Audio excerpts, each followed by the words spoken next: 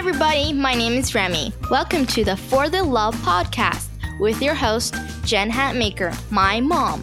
She writes books and speaks to crowds, but she mostly loves talking to amazing people on this podcast every week. Thanks for listening. We hope you enjoy the show.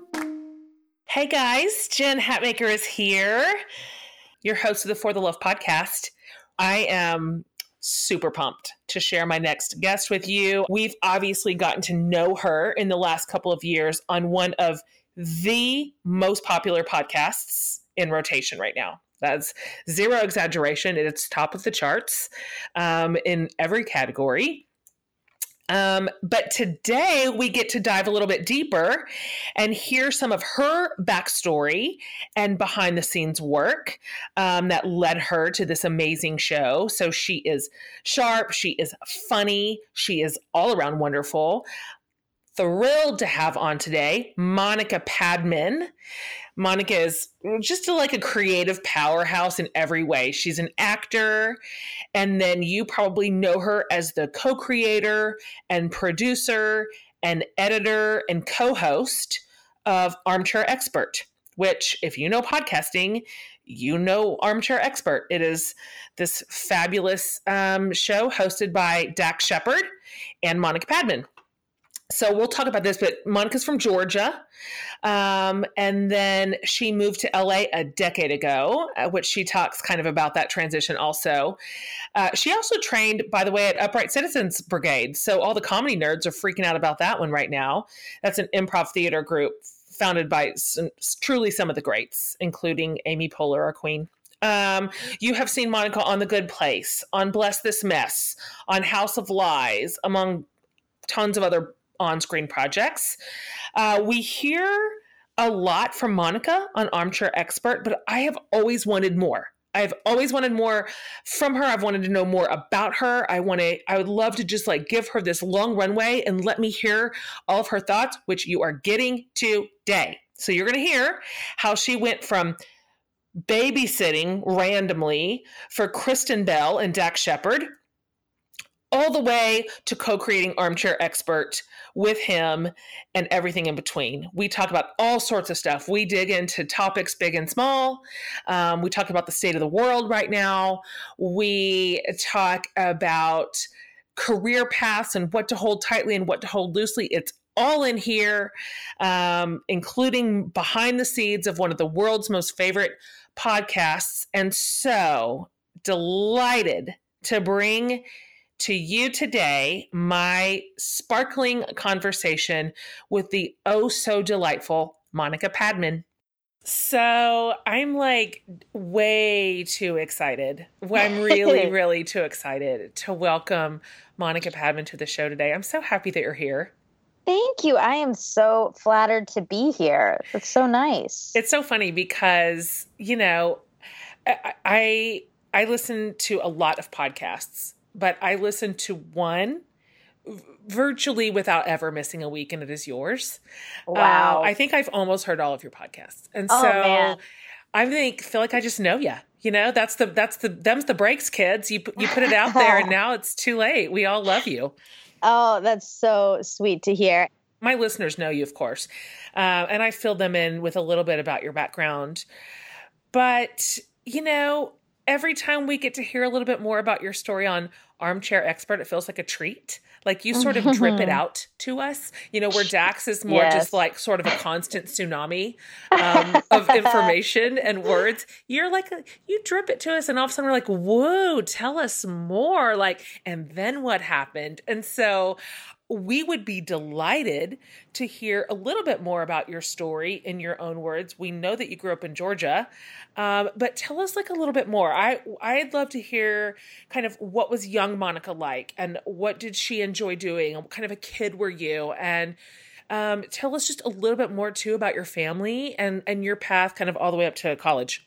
Okay, great. Yes. So I was born in Georgia to my mom, who is a computer programmer, and my dad, who's an engineer.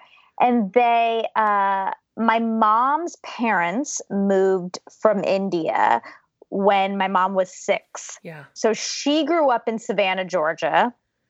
She has a very thick Southern accent, which is really funny. And by the way, this is just proves how unobservant I am, which is extremely, because I had no idea that she had a Southern accent. I never heard it. Never. Of course. Until, of course, enter Dax. The first time he meets her, Right. He was like, "Oh my God, your mom has such a strong Southern accent." And I was like, She does? Yeah. What? Yes, but she does. He's absolutely right. She does. But anyway, yeah. So then my mom grew up in Savannah. My dad came for college. Okay. For graduate school. And then they had me. I was a really, I would say, shy kid. Really shy, which is sort of, I would say, ironic, but not really. I tend to think that actually a lot of like performers and people who end up going into sort of these more artistic industries tend to have a layer of shyness. It's true.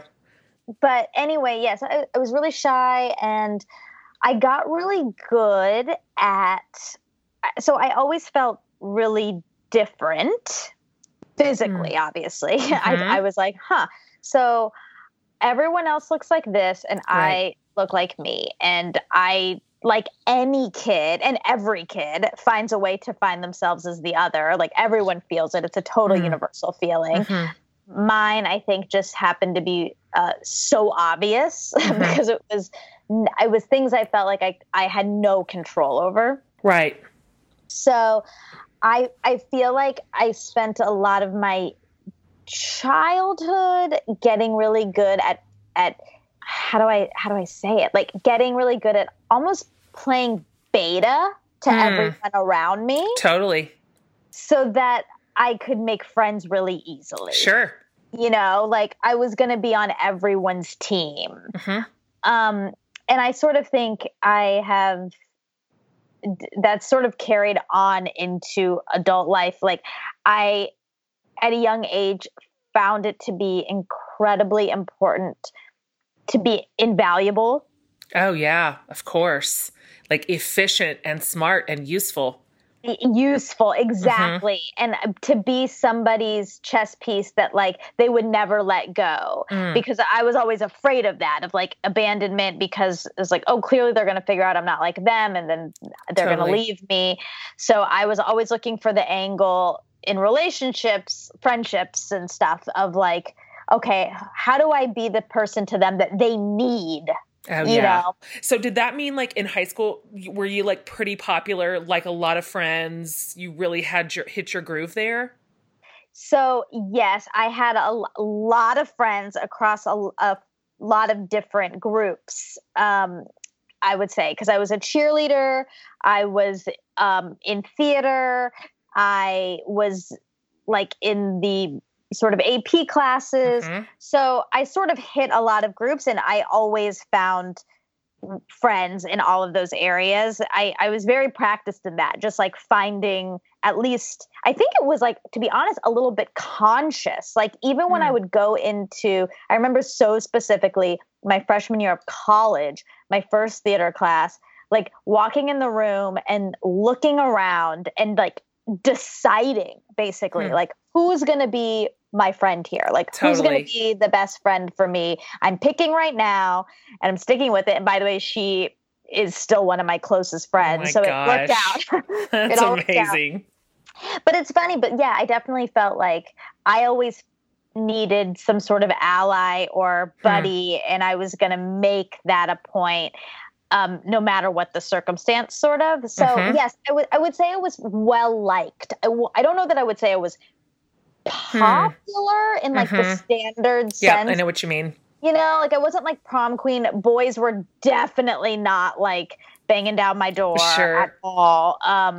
And that's sort of that's like the stereotype in my head of like the popular girl. Right. But I was definitely well liked. That is true.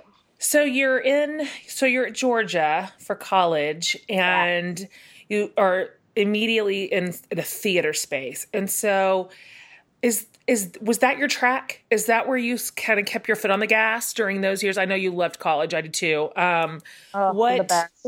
How were you beginning sort of to flourish in that environment in ways that were obviously ultimately going to inform your career path? That's really fascinating because I double majored. I did theater as my main major, and then I did public relations as a second major, mainly to placate my parents a little bit, like yes, give them some sense of safety. Yes. Which ended up being also ironic because I've used a lot of those skills now. Yeah, that's true. That's a good point. It's very interesting how it all worked out. But yes, so I did theater. I loved it. I loved it so much. I did theater in high school, which I loved and definitely got like bitten by the bug there, I would say. I mean, it's funny because when I was in 8th grade was sort of when I made my decision that I was like, I want to be an actor because I started watching Friends, my lifelong obsession. Yes. And also I think it was around the exact same time that I saw Good Will Hunting. So those things coincided and like changed my world in such a dramatic way. But it was funny because I would watch those things and I was like, oh my gosh, I want to be a part of something that makes other people feel like this is making me feel but then I just I just assumed that to be acting when really now in retrospect, I'm like, that has nothing to do with acting. That's a good point. It has nothing to do with it, but I thought it did. So then my freshman year of high school, I started theater, and then that all got confirmed where it was like, oh yeah, I like it. I actually really do like it. And specifically comedy. I just loved making people laugh. Yeah. I felt so powerful in those moments and like in control, But yeah, so then in college, it was actually kind of interesting. In college, I felt probably the most insecure about acting. Really? Why? Because there were so many people to compare myself to in that program. Oh, sure. Who were also good at it, who were kind of at the head of their class in high school, but then it's such a concentration of talent in college. Exactly right. Yeah. And then you're auditioning for the plays and everything feels super heightened and you're not getting roles and you're like, oh boy. And at UGA, there was this, we had to audition to basically get in the higher level classes. And, there was like always this conversation of a lot of people have to do that multiple times. And I had to do it twice. And so after the first one, I was like, oh no, like it was so demoralizing. Oh, I bet. It's like, oh my gosh, this thing I've already decided I've committed to for life. Like I'm clearly not very good at it. But anyway, but I still, it's funny because even through that process and by the end, when I left college, I had found that confidence in a few different ways. We had to do like a one person show. That was a class we had a whole semester. And at the end of it, we had to do this one person show. And it was like the most terrifying thing and scary. And also just like, oh my God, the chance for failure felt so high on that. But it went so well. I felt so confident at the end of that because it went really well and it was all me. I couldn't really put it on anyone else. We wrote them. And so, I felt really confident by the end of that program. And it didn't, all of the other little blips, I think ultimately were so helpful to me because not getting into the higher level classes immediately, not getting the lead in, Midsummer Night's Dream, not all of those things really taught me about rejection. Great point. Which ended up being, the most crucial element coming out to LA. Oh my gosh, totally. And resiliency. If you don't have it, you're doomed. And you're really in every sector, but definitely in your world. Oh, yeah. I cannot imagine coming into an LA scene with incredibly thin skin, and any sort of expectation that every single thing is going to be a win. That's just such a recipe for like the saddest life in the world. Totally. But if that's all you're used to, like That's if you're true. always getting that affirmation, then you are going to feel like, well, wait a minute. Like, why didn't I book that commercial? I'm good at acting. Like you start blaming yourself for things that are totally out of your control. That's a great point. I mean, there's a million factors. And I know this seems like a mean thing to say, but we have 5 kids, and 4 of them are teenagers, 2 of them are in college. And we've said since the time they were little, I kind of hope for some really, manageable all the way to epic failures for these kids. That's the best teacher. It's terrible, but there's no other way. I always have learned more from failure than I learned from success. And there's just, those are the only ways to flex those muscles and figure out that you have them, that, oh my gosh, like this isn't going to kill me. I'm going to get a no, or I'm going to bomb, and I am not going to die over it. I'm going to wake up tomorrow morning and life goes on and I can keep carrying forward. And it's just, you're right. It's so useful ultimately, even though it feels like so terrible in the moment. Because I love success. And so failure is hard for me. Yes. But now at this point, I've learned so much from so many of them that now it's a friend. But Exactly. You have to learn to embrace those moments because they really do end up getting you so much farther than you think. Yeah, I totally agree.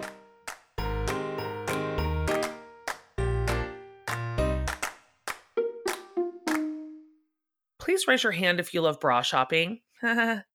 Okay, hard pass. So thank goodness and 3 cheers for Third Love, who has made for us bra shopping that is quick and painless, and you don't even have to leave your house, which, that's the way I want to live my life.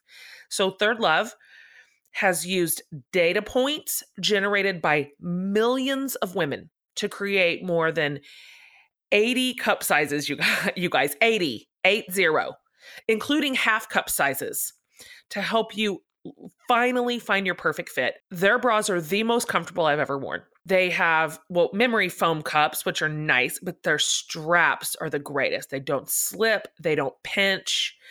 And Third Love also stands by their perfect fit promise. So they give you 60 days to wear your new bra. And if you don't love it, you can send it back and get a full refund. And they will wash it and donate that bra to a woman in need, which I love. Win, win, win. So Third Love knows that there really is a perfect bra for everyone. It exists. So right now they're offering my listeners 15% off your first order. So go to thirdlove.com/forthelove right now to finally find your perfect fitting bra, and you'll get 15% off your entire first purchase. So it's thirdlove.com/forthelove for 15% off your first order today. All right, guys, back to our show.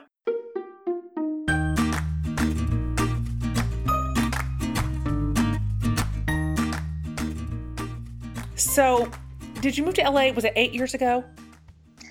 It was 10. Was it 10? Yeah, so it's just crazy. It's a decade there. I know. Talk a little bit about those first few years in LA, just kind of like right out of the gate. And how did you find your footing? How did you find your people? It feels really, LA is just an overwhelming place, period. Much less when you're going there to really like go for it, to go for your career. I would love to hear about because now we see you sort of in this really successful place, which is so fun to watch. But what about the beginning? Yeah. Oh, yeah. I mean, LA is it's a hard place to be at the beginning of your career, for sure. And it takes a long time to get fully acclimated, to find your people. I mean, I was really lucky in that I moved out here with a friend, and he and I lived together. We lived together for 4 years. And I also had another friend, the girl that I met on the first day of college, who had moved out maybe a month before me. So she was out here too. And so I already, luckily, and I feel so grateful for this. I had sort of a built-in, and it was tiny. It was her and it was him. Still, that's enough in a big old city. It was enough. And like, we felt so, it was exciting. You know, it was exciting. It's like, oh my gosh, we're at the beginning of this chapter, but it was so scary. And I mean, the job situation was looming over my head. Sure. Of course. Like, how do I make money? How am I going to do this? This is an expensive place. I mean, compared to Georgia, LA is astronomically expensive. And did you just piece it together? Were you just scrapping it all together, bits and pieces? Yes. Yeah. Yes. I was babysitting everyone in Los Angeles's kids. I mean, I was doing so much babysitting. And I mean, it was, and my roommate at the time, he was working as a PA on Modern Family. Okay. When it was just like season 2, I think, like really. Wow. And it was so fun because we got to go to like one of someone's birthday party, and we saw like Matthew Morrison from Glee there, and we were like, Sure. oh my God, we're here. We did it. Like, we made it. We made it. It was the proximity to like success was like just out of our grasp, but we could see it. You were adjacent, adjacent. Exactly. We were totally adjacent to it. And then my friend who moved out here a month before me, we would basically just like spend our days when we weren't babysitting, just going on walks. Because to like kill time, basically, we were like, let's just go on a walk. So we would take like hour-long walks every day. Okay. And it was so fun and cute, and we could like, we just talked about everything. But now I'm like, oh, that's also part of why I didn't feel totally bogged down by this city is I was getting so much exercise. Yeah. And I didn't even know it. Like, I wasn't paying attention, but exercise, in my opinion, fixes everything. Totally. So I didn't really realize I was balancing all of this kind of fear and uncertainty, a real like endorphin boost every day. So you like accidentally had soul care because you were bored. Yes. Yeah. So I feel very lucky. I had those two. And then she introduced me to some of the people that she knew. And then that has blossomed into knowing all my close friends. Right. Okay. So let's talk about that. So is that how you met Kristen and Dax? And can you sort of, because I mean, this is a pretty like surprising path from being a sporadic babysitter to being a co-creator and co-host of this enormous successful podcast. I mean, that really escalated. And so can you kind of talk about how you met and then how that friendship and then ultimately partnership sort of developed? Absolutely. Yeah. Oh, and yes, it's the most bizarre. You know, we talked about it on our show a lot. Like if you could go back and you talk to your 13-year-old self and tell them where you are, like, what would they say? And of course I'm like, oh my God, what? I wouldn't even know how to wrap my head around. Totally. All of what's happened. First of all, what is a podcast? Exactly. Second of all. Exactly. And wait, and that's something that people can make money doing? Exactly. What? So I had they were mutual friends.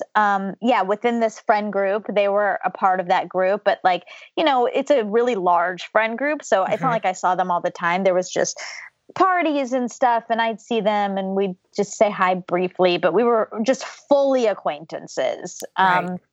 Nothing more than that. And then I did an episode of House of Lies, Kristen's show. Yeah. I just like happened to book that show totally randomly. I played her assistant, ironically. Right, totally. So life arty. But I played her assistant. I showed up that day and she was like, oh, hi, you. Like, I know you. And we just chatted that whole day, and she just had Lincoln. Right. Maybe like a 5 months before or something. And I said, I babysit if you ever need a babysitter. And then maybe like a couple weeks later, she texted me and was like, hey, do you want to come babysit? Which really was just like the first babysitting I did for them was date night babysitting. So they would go out and Lincoln would already be asleep. And I would just like sit in their nice house and watch TV and like do my nails. Right. And get paid. For gel machine and get paid. And I was like, whoa, this is the best. Right. Yay, LA. Yeah, exactly. I was like, oh my God. So I did that for a while. At the same time, I was also working at Soul Cycle. Oh, yeah. Which I think the Soul Cycle is everywhere now. Right. But at the time, it was just in New York and LA, and they had opened up a studio in Beverly Hills, and I was working there at the front desk. Okay. And I really, really liked it. I thought it was a really fun part-time job. Mm-hmm. I did not feel like I was making enough money to sustain myself for much longer. So I knew that eventually I was going to have to get out of that job. And it just coincided where they needed a more full-time person. Okay. So they asked me if I wanted to come. Oh, and it was really funny because before they invited me to come work full-time, it just so happened that I was going to be in Atlanta visiting my family. Okay. During a time when Kristen was shooting in Atlanta. Uh-huh. And so she was like, oh, do you want to come help us when you're in Atlanta? Like, do you want to stay past your vacation and then come help us? And I was like, oh, sure. But this was all so new to me. Like, I do normal babysitting. And this was a little bit more intense. Yeah, than that, this is in the nanny realm. Exactly. And so I said, sure. And then I got there and I was like, whoa, this is like, what am I doing? Yes. I was like, I don't know if I know how to do this. Right. But because they had just had Delta at that point, my soulmate. Mm-hmm. And she was about, I think, 3 months old when we were shooting that. Yeah, well, that's no joke. I mean, caring for 2 littles like that, are you kidding me? That'd take anybody out. Yeah. And then there was this added layer of like, oh my God, these are Kristen Bell and Dax Shepard's kids. Like, right. These little famous toddlers. What am I doing? I know. What have I stumbled into? And like, because I remember we had to fly back, Dax, Lincoln, Delta, and I flew back to LA, and Kristen had to stay a little longer. And I sat with Delta in coach because of the way like the seats worked out. Uh-huh. Dax was with Lincoln in first class. It was like, oh, like we'll be back and forth. And it's like, great. But I was like with Delta on a plane and I was like, oh my God, I do not know how to do this. Totally. I mean, that is a pressure cooker. Plane experience with a toddler or a baby. Like, get out of here, man. Oh my God. I was terrified. But like most things, again, it was a really good lesson. And like, you just got to kind of say, yes, I can do it and I'll figure it out. Yeah. And then you do. Yeah, that's really what motherhood is too. Yeah. Oh God, I'm sure. I don't know. We don't know. We'll just figure it out. It'll work out. Yeah, it'll all work out.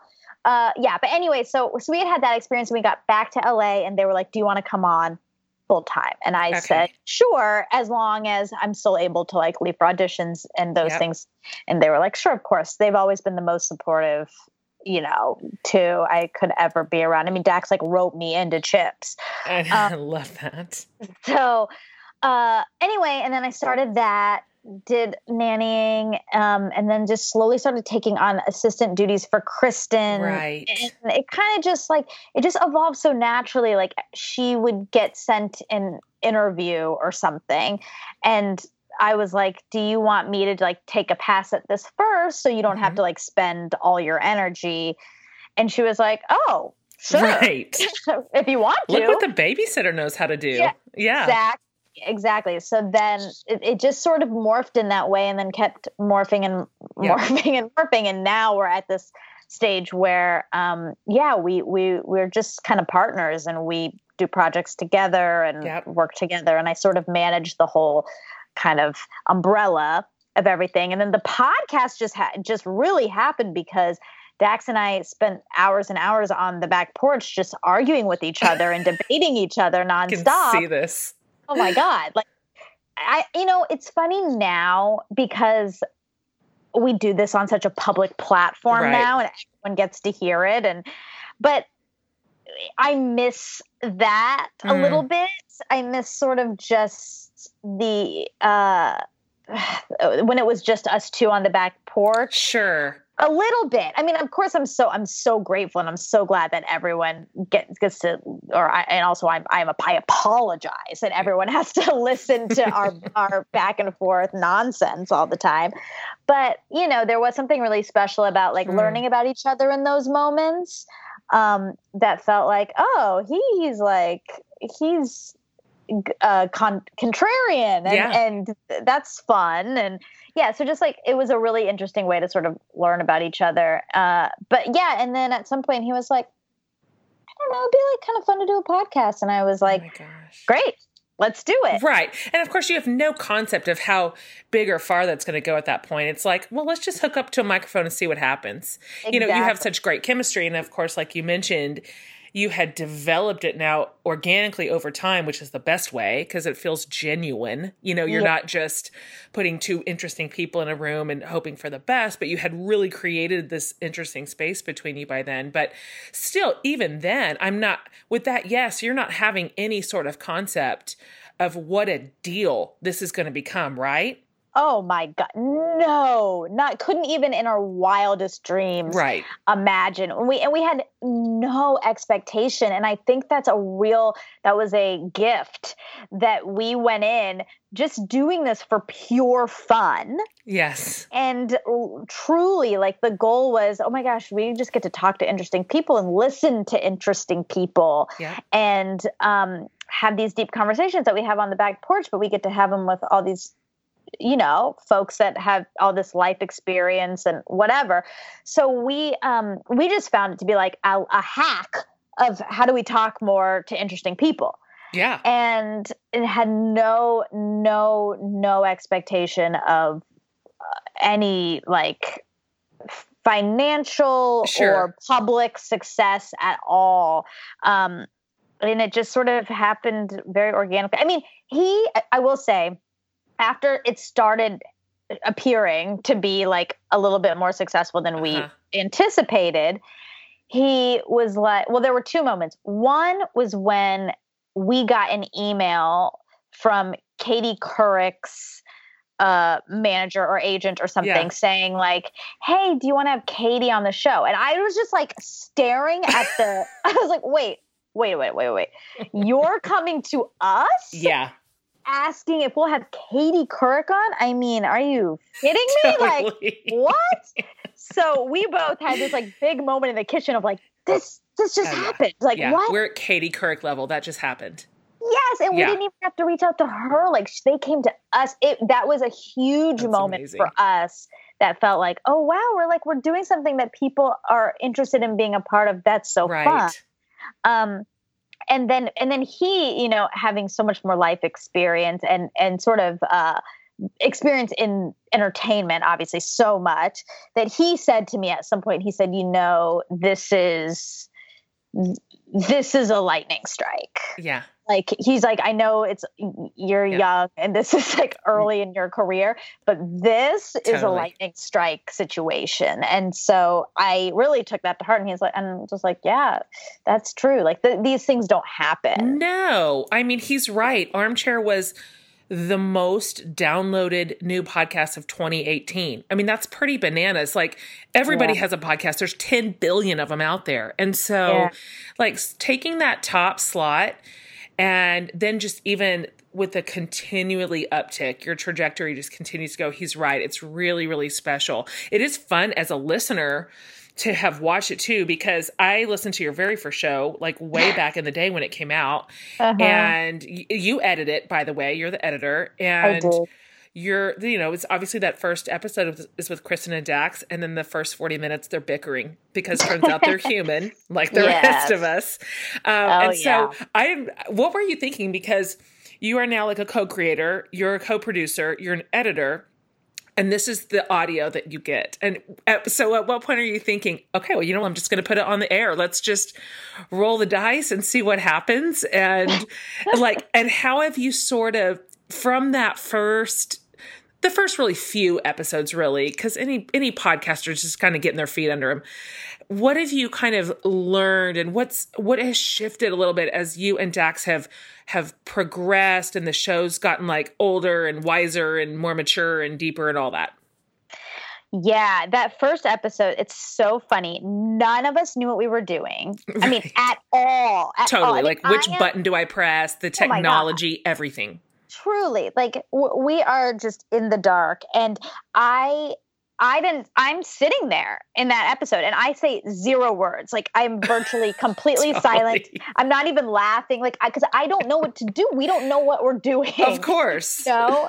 And so, it's so funny because, and I will say, so I edit the show, but I didn't start editing until maybe like, I wish I had the exact episode. I'll have to at some point go back and find out which episode is the one I started editing on.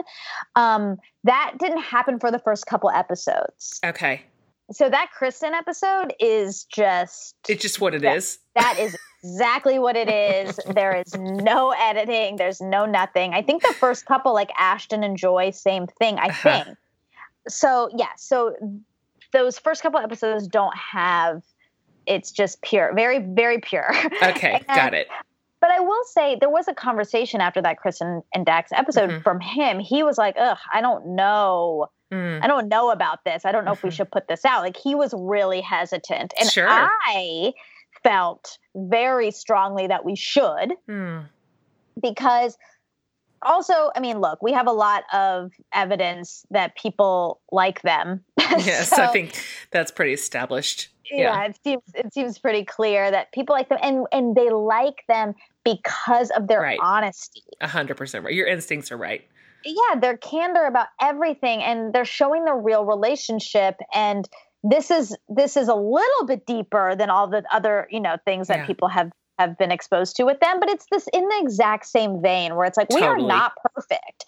We are not perfect. We are not telling anyone we're perfect. This is a struggle. We have fights, and so I was very adamant about like, no, this is exactly what we need to put out because this is you guys. And this is us. This is us as a team. This is us as the Armchair Expert brand. Like, we're going to be honest and we're not afraid. We're not going to sugarcoat things. And we want it to be raw and vulnerable. And I think that's the only way people learn anything about themselves is if you see vulnerability in others. And so, so we decided to put all that out there. And then it was sort of confirmed that people liked it. It's also so funny because he was like, we're arguing. And I was like, were you? Like, because I love them so much that I'm like, oh, well, some of it's just the way we all talk to each other. Sure. Well, and I think they argue well. And I've noticed this about Dax too is, and the way he even talks about Kristen and the way you respond as well is it always feels healthy. Like there's disagreement in the middle or there's different opinions or the ideologies clash a little bit. And yet it never goes off the rails. It's not angry. It doesn't feel demonstrative or performative at all. It always just to me feels like this is how real people talk. This is you're putting a normal, real conversation in front of us, which is actually generous. And it makes the rest of us feel normal in that it isn't some idealized version of this sort of celebrity team that you guys are, that, while fun to watch would be so weirdly inaccessible. It's the opposite of that. It's just like all this low-hanging fruit of normal talking, normal disagreements. And I think you've modeled pretty well how to disagree. Do you feel sort of proud of the way that you disagree on air? Because I'm always impressed by it. Oh, thank you. That's a really high compliment that I will take because I am proud, but I also, I have to credit him so much. Like, I think part of it is we both, all three of us, I would say, in all the different iterations of these relationships, me and her and him and me in this three-way situation we created. There's so much respect. Yeah, that's for one obvious. Another. There's so much respect and there's so much like real love to brace all of it that it doesn't, like, no one's willing to throw everything out because of a difference of opinion, you know? And because of the respect, it's like, I want to know what you think about this because I trust your opinions and I'm curious. And look, I don't think the same way. Here's what I think.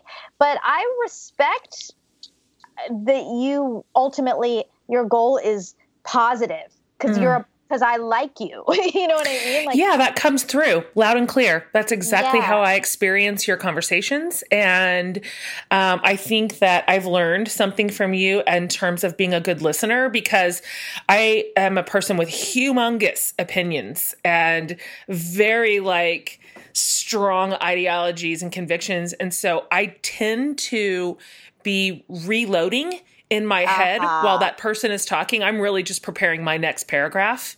Yes. And so one thing that I have learned from you as you discuss complicated issues, you know, from various angles on air is what it means to be a good listener. Because I've noticed lots of times one of you will be saying something and the other one will kind of stop the trajectory the way it was going. Go, okay, well, you know what? When you say it like that, I hear what you're saying. I think I get what you mean now. And I agree with this, this, and this, and that. And so that's great modeling. I don't know if you've noticed, but it's weird out there right now. And we've lost the art. We really have. Like I rarely see it in the wild anymore. People who learn how to talk with respect. And so to me, I think that's a cornerstone of your show. That's this kind of interesting ancillary advantage that the rest of us sort of pick up along the way. Like this added value that I didn't know to come to you for.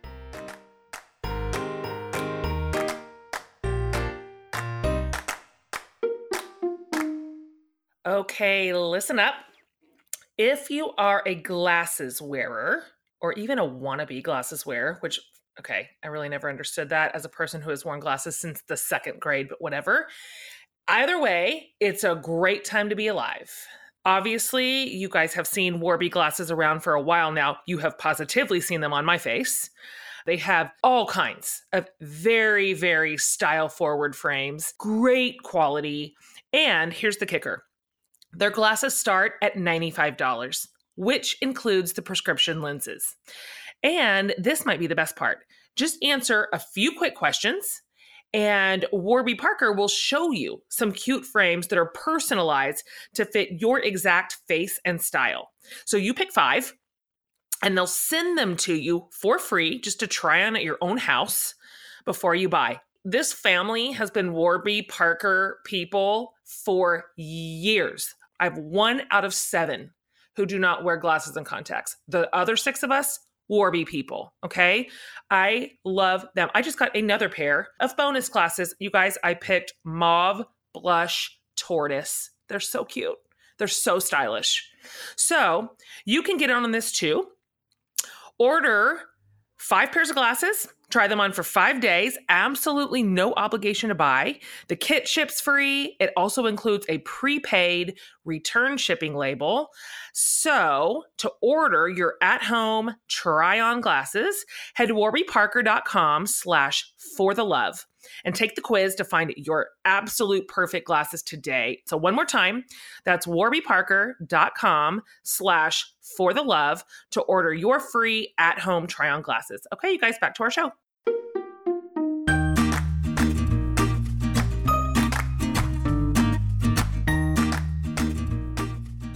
Whose idea was it to add the fact check? Like for anybody who hasn't heard your show, you can explain what fact check is, but I think that is a really creative and innovative addition. So fact check was Dax's idea because, you know, since sort of the conceit of the show is that he's a armchair expert and he's going to be saying random facts about random things all day long. And that he's not an actual expert in any of these things, that we would need a balance to that. And it was totally his idea. I think it was a brilliant idea. And, you know, the fact check has morphed into, it's still the fact check. We still give all the facts, but it's also just our time to sort of debrief on the episode and just chat and have our own fun. Yeah. Yeah. I love that because that's where we get more of you. That's where you really kind of stand up and do a lot more of the discussing and the talking. So I never missed that part. I didn't listen to that at the very beginning because I thought, well, whatever misinformation I got, oh well, I'll probably forget it. But then when I finally started listening to Fact Check, I'm like, oh, this is fun. Oh, this is banter too between the two of you. And so now I never turn it off. Yeah, it's almost like its own show. Like it's like a post show, me and him, which we just have so much fun doing that. The Fact Check is our favorite part.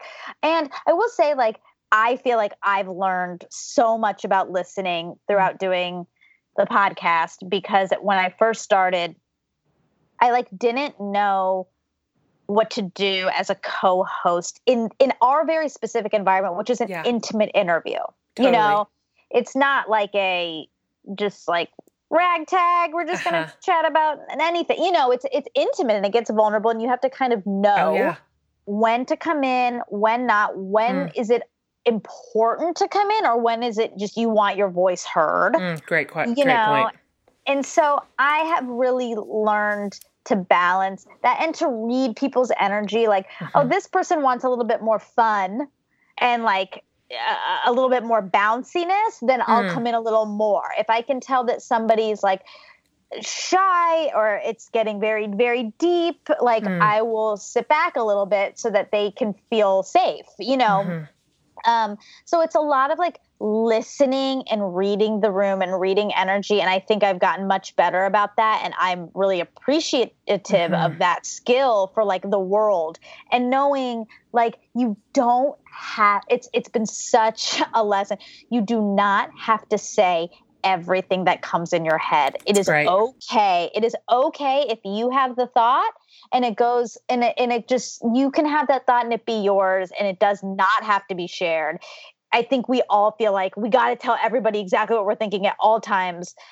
And it's been sort of a nice lesson to be like, no, I can think it, and it can be an interesting thought, and it's okay that they're not going to hear it. Like that's okay. Plus, you kind of want to impress some of these people. I mean, you have sat in a room with some really high quality people who are at the top of their fields in all kinds of fields, of course, especially once you add in all the experts on expert. Yes. And so, I can understand the instinct to want to weigh in intelligently and like score a mark. Yes. Exactly. But I do appreciate the restraint. I feel like you're right. You've got this beautiful format to do it because you're in the room together in a live setting. And so you can read body language and you can read energy. And I feel like you're really nailing the rhythms there of when to step in and when to step out, and let your guests sort of shine, which so many of them do. I mean, you've just had, I love comedy too.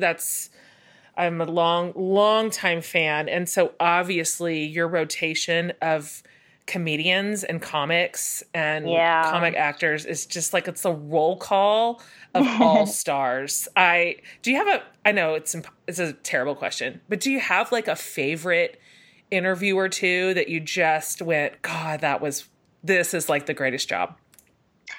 So I've had a couple moments of that. One was when we interviewed Norah Jones. Oh yeah. And she played for us. And so she, I'm just like sitting on the couch and Norah Jones is sitting next to me with her guitar and she's singing, and I'm 1 foot from her. And I love her. I have been a fan of hers since I was young. And I just think she is one of the most talented people on earth. And so I am just staring at this real person in front of me playing like with an angel voice, and I'm just like, it's too much. It's too much. It's like moments like that where you're like, whoa. Yeah. Wow. How is this my life in the best way? Like we're definitely living in a matrix because there's no other way. That moment was really, really big. We just released this episode, but we just had Monica Lewinsky on. I saw that. She was unbelievable. That's definitely in my very, very, very top interviews we've had. Her openness and willingness to talk about her past in order to help other people learn and have a better future is just like, it's so admirable and generous, and she's very special. And that was another moment that's like, whoa, we're having this conversation. Like, Totally. I never thought in a million years I'd be able to do that. So yeah, there's been a few moments like that for sure. The experts are my favorite. Are always. they? Oh yeah. Because I always end up having like hour-long conversations afterward about something they've lucky. said and learning. Yeah, I just feel like we get to learn so much through them. And yeah, but everyone's been great. The main takeaway I'll say that I've noticed, which is so funny, is like everyone leaves and I think, man, everyone's nice. Oh, that's a Like, great observation. And I mean, even globally, like I can really like take it outside of our attic and say like, we have all these ideas of people, and based on their job or based on, and especially when you talk about celebrities, like based on the tabloids and the pictures you see and headlines about them, and you create a whole narrative about a person, and they come in and I'm like, oh, you're just so nice. You're just a nice person. And I have felt that about everybody. And it's like, God, we're just all people. It's really true. It's really true. Like, they got in a car and they drove there like a person. Yes. Yeah. It's that to me, I think that's one advantage of your really super long podcast format, which is, it's rare in the industry to have a 2-hour podcast. Yes. And so, but what it does, at least for the listener and probably for you as interviewers, is just affords you this runway to just get there with these people. I mean, because obviously in your show, you press in, you guys do a lot of heavy lifting with your guests, even the most famous people in the world, about the hardest or the most shameful periods of their entire lives. Yeah. And somehow you do this without prying. It feels like, oh, this is just a human person. Yeah. And you grease the machine with such skill that all of a sudden they are just telling us like about third grade.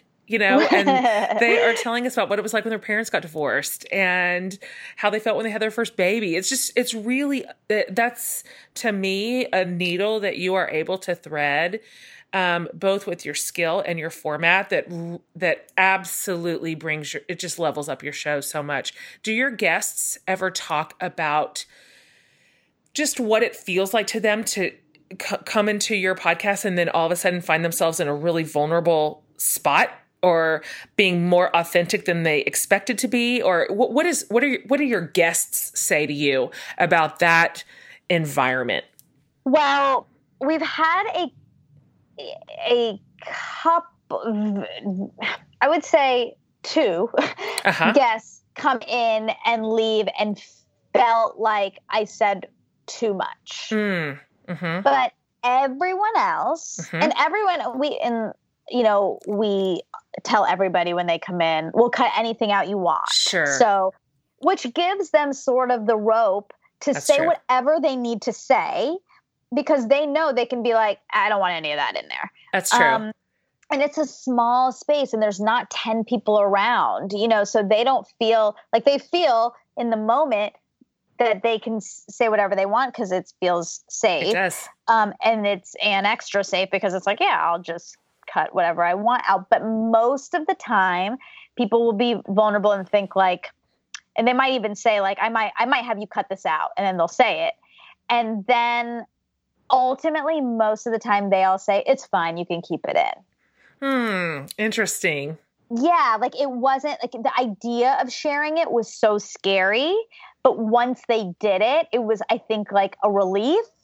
And didn't feel scary and felt like, oh, that's like interesting or a fun thing about me, or this could help somebody else. And, I think this part of this is Dax's just specialness where he leads with so much honesty and vulnerability.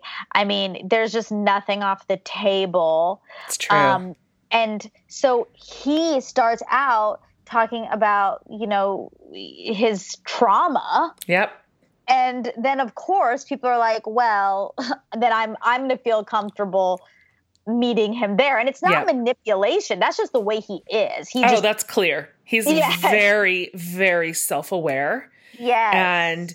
And he doesn't have pretense about him at all. I have sometimes sat in my car and just my jaw would go a little slack. Like, well, he just said that. He's just going to say that right here on his show. And he doesn't have a lot of self-preservation in him, even though he always talks about how much he wants success and for everybody to like him. He still doesn't do a lot of those behaviors that self-preserve. No, you're absolutely right. It draws me to him. It doesn't push me away, though.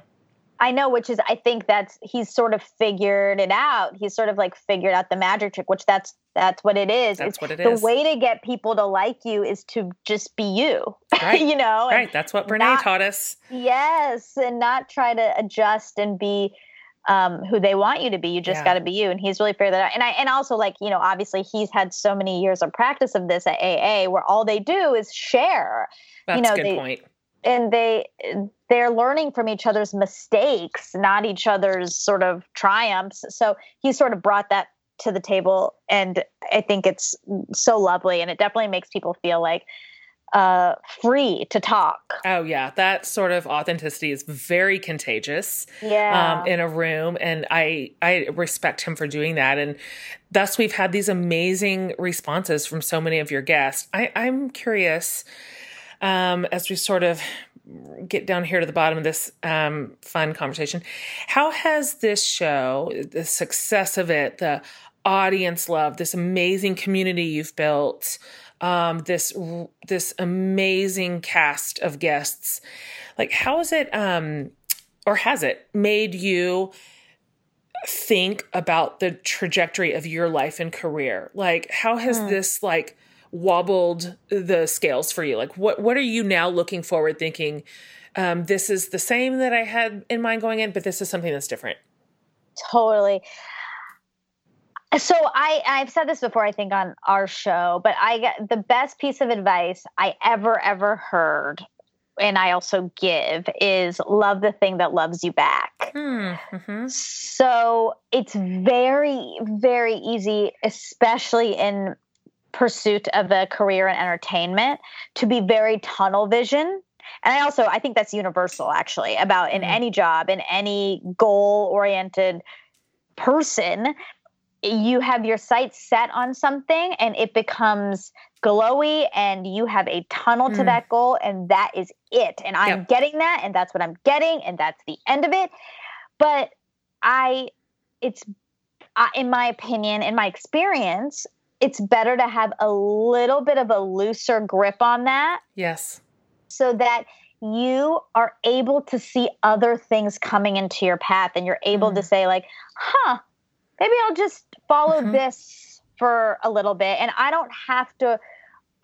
doesn't have to replace the goal.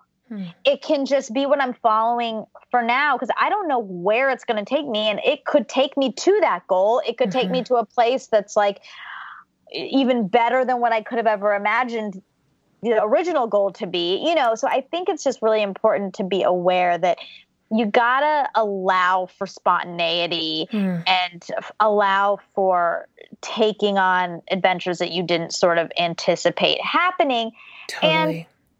And I feel that that's what all this has been, you know, even working so closely with Kristen, you know, I write stuff for her, and we produce projects together, and we work together so closely. Like I never would have thought that I would have wanted to do any of that. And so I let myself do it and not feel like, well, you know, I could have said, and I thought, by the way, I thought about it when they asked me to come on full time.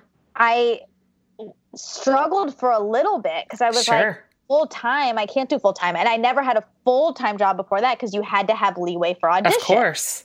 You know, and so I was like, I can't really go full time, because how will I leave if I need to leave? And, you know, and even though I made it very clear to them, like, I need to be able to leave for auditions, and they're like, great, you can. I also knew it was going to be harder.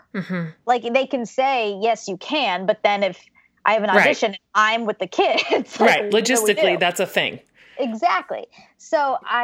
But I kind of took a leap of faith because I was like, you know what? I'm just going to say yes to this. This is a good opportunity for me right now. This is going to be earning me more money than SoulCycle. And these are people that are very cool and interesting and I like being around. So sure, I will do this. It doesn't mean I'm stuck doing it, but that's right.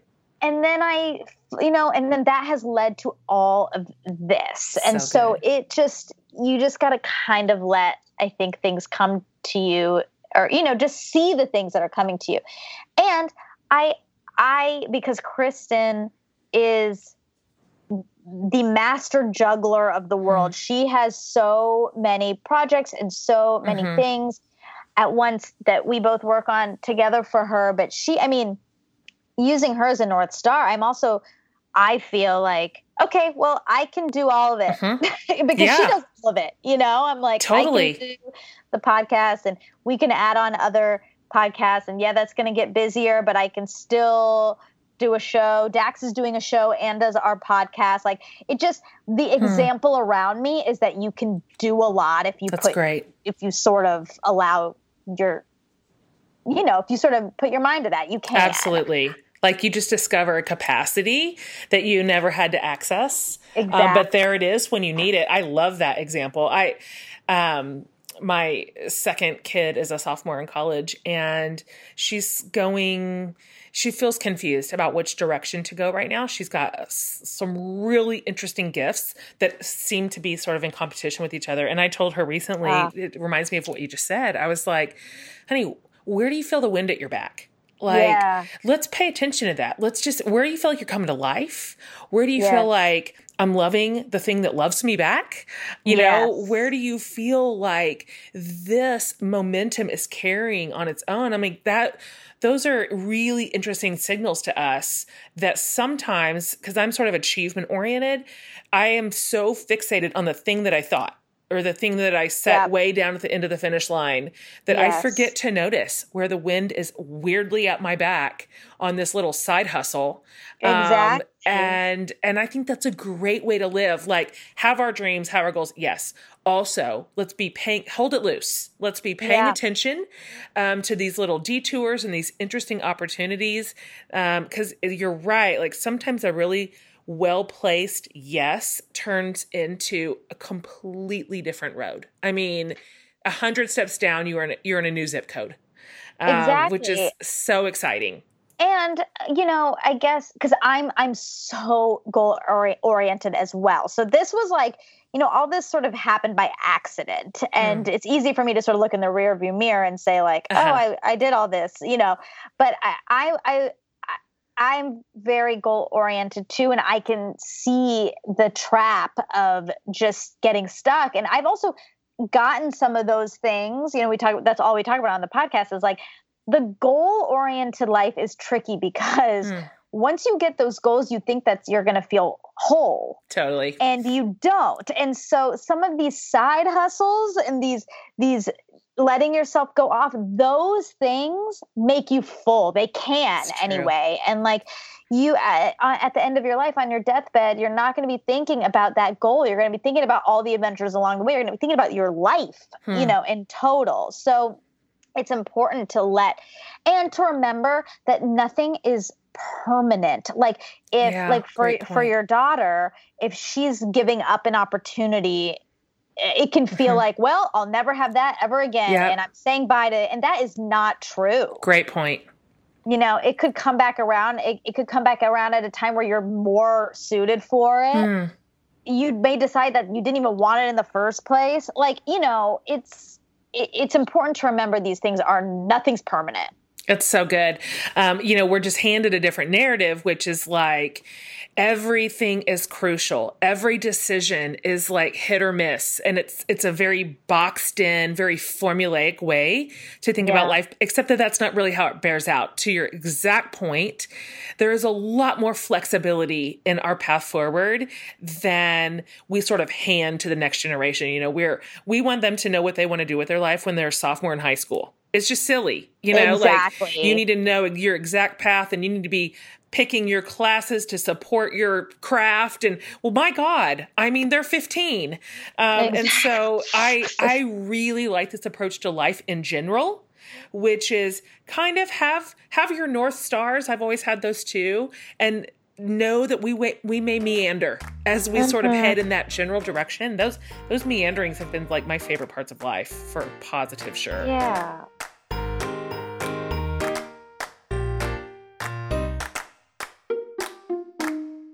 One of the best things in life is a good sounding board. I've said it a million times. Nothing is better than a friend who can listen to your brain dump and then cheer you on or throw up red flags, whatever the situation calls for, right? But sometimes we need specialized help. A neutral third party who can look at our situations, at our lives with fresh eyes. And I'm telling you that a wonderful, affordable way to do that is with BetterHelp Counseling. BetterHelp can connect you to a licensed therapist or counselor online so you can literally get help whenever and wherever you need it. The BetterHelp counselors specialize in a huge variety of needs. Some of those areas you may not even have available to you locally, but here they're available to you anywhere. Thank you to the internet. So BetterHelp has also, you guys, financial aid available to those who qualify, which is great because cost shouldn't prevent someone from getting the help they need. BetterHelp has an amazing offer for my listeners. They are giving you 10% off your first month with the code FORTHELOVE. Here's what you do. Go to betterhelp.com/forthelove and use the code FORTHELOVE to get the help you need, that you want, and you deserve right now. Okay? Back to our show.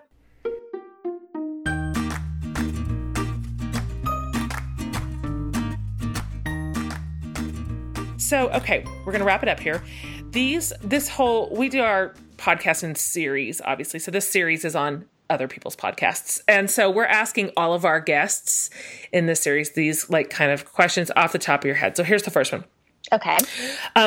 Who is your dream guest? So either somebody that you haven't had on yet, or maybe you have had your dream guest on, and who was it? Well, my dream guest is Mindy Kaling. Oh, ugh, yes. I am trying I want her to come on so bad. There was a chance for a while, but she's obviously she's just so busy. But I think she's brilliant and and so funny and so interesting and has lived a life that I admire in such a strong way. And also like, I feel like I connect to her in a lot of ways. I just love to have her in our space. And she's a queen. Yes. Yes. Okay. I'm going to manifest that into the universe. Thank you. Mindy Kaling. Mindy, I've heard it here. Wouldn't she be fun in a room? I mean, the most fun, I think. Yeah. Yeah. You had on one of my favorite people in the world. Probably the only interview I listened to twice was with Jason Bateman. He is so funny. God. Why is he so funny? He is such a dreamboat. He's so funny and sarcastic, but smart. Smart. Like that's always the character he plays. And I wanted to believe that he was that sparkling in real life. And he was. Yes. He was. I enjoyed him so much. And Ike Barinholtz, speaking of Mindy, I loved Ike's interview. His darling. Agreed. Big open heart. Here's the last question. We ask all the guests in every series this question. Is from an author that I love, but your answer can be whatever you want it to be. Like we've received every manner of answer. Some of them are like really serious and sweet, and some are just absolutely absurd. But the question that she asked, her name is Barbara Brown Taylor, is this: what is saving your life right now? Oh, wow. What is saving my life right now? I know.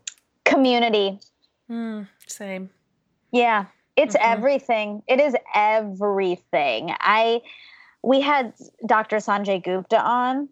I know. It was a fabulous episode. Oh my gosh. I was so sad because we did not get him for nearly long enough and we have to have him back. But he said, he like gave real stats to the thing that I feel all the time, which is he's like, places, countries that are more community based, they live longer. Yes. There's like literally that statistic that it correlates. And it is so important. And I feel so, just unbelievably lucky with the community that I have here, with Kristen and Dax and all of our friends. And we really lean into community a lot. Like we go on trips together all the time, and we try to get together a lot. I'm currently trying to move in. Honestly, I'm trying to buy a house that's like 40 feet from their new house. We're trying to make as communal living as we can do it, because it's life-saving. It really is. I literally couldn't agree more. I live within 45 seconds of my best friends in the world. My entire family lives here in Austin, like both sides of our parents, all of our siblings, all of their families. And my dad's goal, his like long-term goal, is to live in a commune. Yes. And so it's so real that, Brene has taught us that loneliness is more detrimental to our health than like smoking and obesity and alcoholism combined. So there is such real interesting data to support that. And I am completely with you. Okay. Here's what I want to say to you before I let you go. Okay. I so very much enjoy what you are putting out into the world right now. It is such a delight to me. And I have learned so much from your podcast, and you have introduced me to some really amazing experts that I did not know before, that I have since learned from and read more of their work. And then also sometimes it's just been entirely entertaining, which that counts too. That is a value. And I think that the work that you're doing and the way that you are doing it is so great right now. And you should be proud of it. And you deserve every accolade that you're getting right now. And all this adoration from your listeners and from the podcast community is well-earned and well-deserved. And I just want to say bravo to you. I just love it. I hope it goes on forever. I don't know what the next medium is, but I hope it's podcasting till I'm dead. And I'm just cheering you on. So thank you for being so vulnerable with your listeners, with your show, for being creative and innovating, for putting good and hard and important conversations in front of us, and trusting the community to handle that with maturity and depth, which they do. And so I'm just big fan here. Big fan. So happy to have you on the show today. Thank you so much for your time and your energy and all of it. So Monica Padman, you are the greatest. Thank you so much. I appreciate all of that so much. Thank you. You're welcome. And there you have it. She's just great, as I thought. Loved that conversation, and hearing from her and the beautiful creativity she's bringing out into the world right now. I wasn't kidding when I told her that I've barely missed an episode of Armchair since it launched. And as you heard me say, I also went to the live show. So like, big fan here. And so appreciate her time and energy toward our show as well. Speaking of our show, big love to you, listeners. Big love. You are just the greatest community. We're up and over. We're 16 million downloads on this show. That's because you listen every week too. And I love to meet you out in the wild when you're like, Jen, I love the show. This is a guest I love. This is a thing I learned. I'm always doing this and I'm listening in the car. I just love it. Like, I love meeting you and hearing from you. And I want to thank you for your amazing loyalty to this podcast. When I told Monica that sometimes, I was telling Sydney that sometimes you end up moving in a direction because that's where the wind is at your back. That is what this podcast was. I mean, I didn't have plans for a podcast. I didn't even know what that was a few years ago. And yet this is one of the most delightful things that I do. And I have so much good energy toward it and from it. And that is because of you. and all these fascinating guests that we have on every single week. We are so lucky here too. So I am grateful to you. I hope you enjoyed this series on For the Love of Podcasts. If you missed any of them, go back because we chose podcast hosts from some of the coolest shows out there right now. I absolutely was dazzled talking to them and listening to the things that they care about and what they bring to bear in the podcast world. So go back and pick them up if you missed them. And by the way, don't forget to subscribe. That's how you find all these so easy. They'll just be right there on your phone. You could do a quick scroll and see what you've missed. Okay, guys, next week on to a new series and turning the corner into a lot of great fun content. You're not going to want to miss it. See you then. That's it for today's show. Hope you enjoyed this chat. Be sure to subscribe to my mom's podcast and give it a thumbs up rating if you like it. From the whole Hatmaker family, I hope you have a great week and see you next time.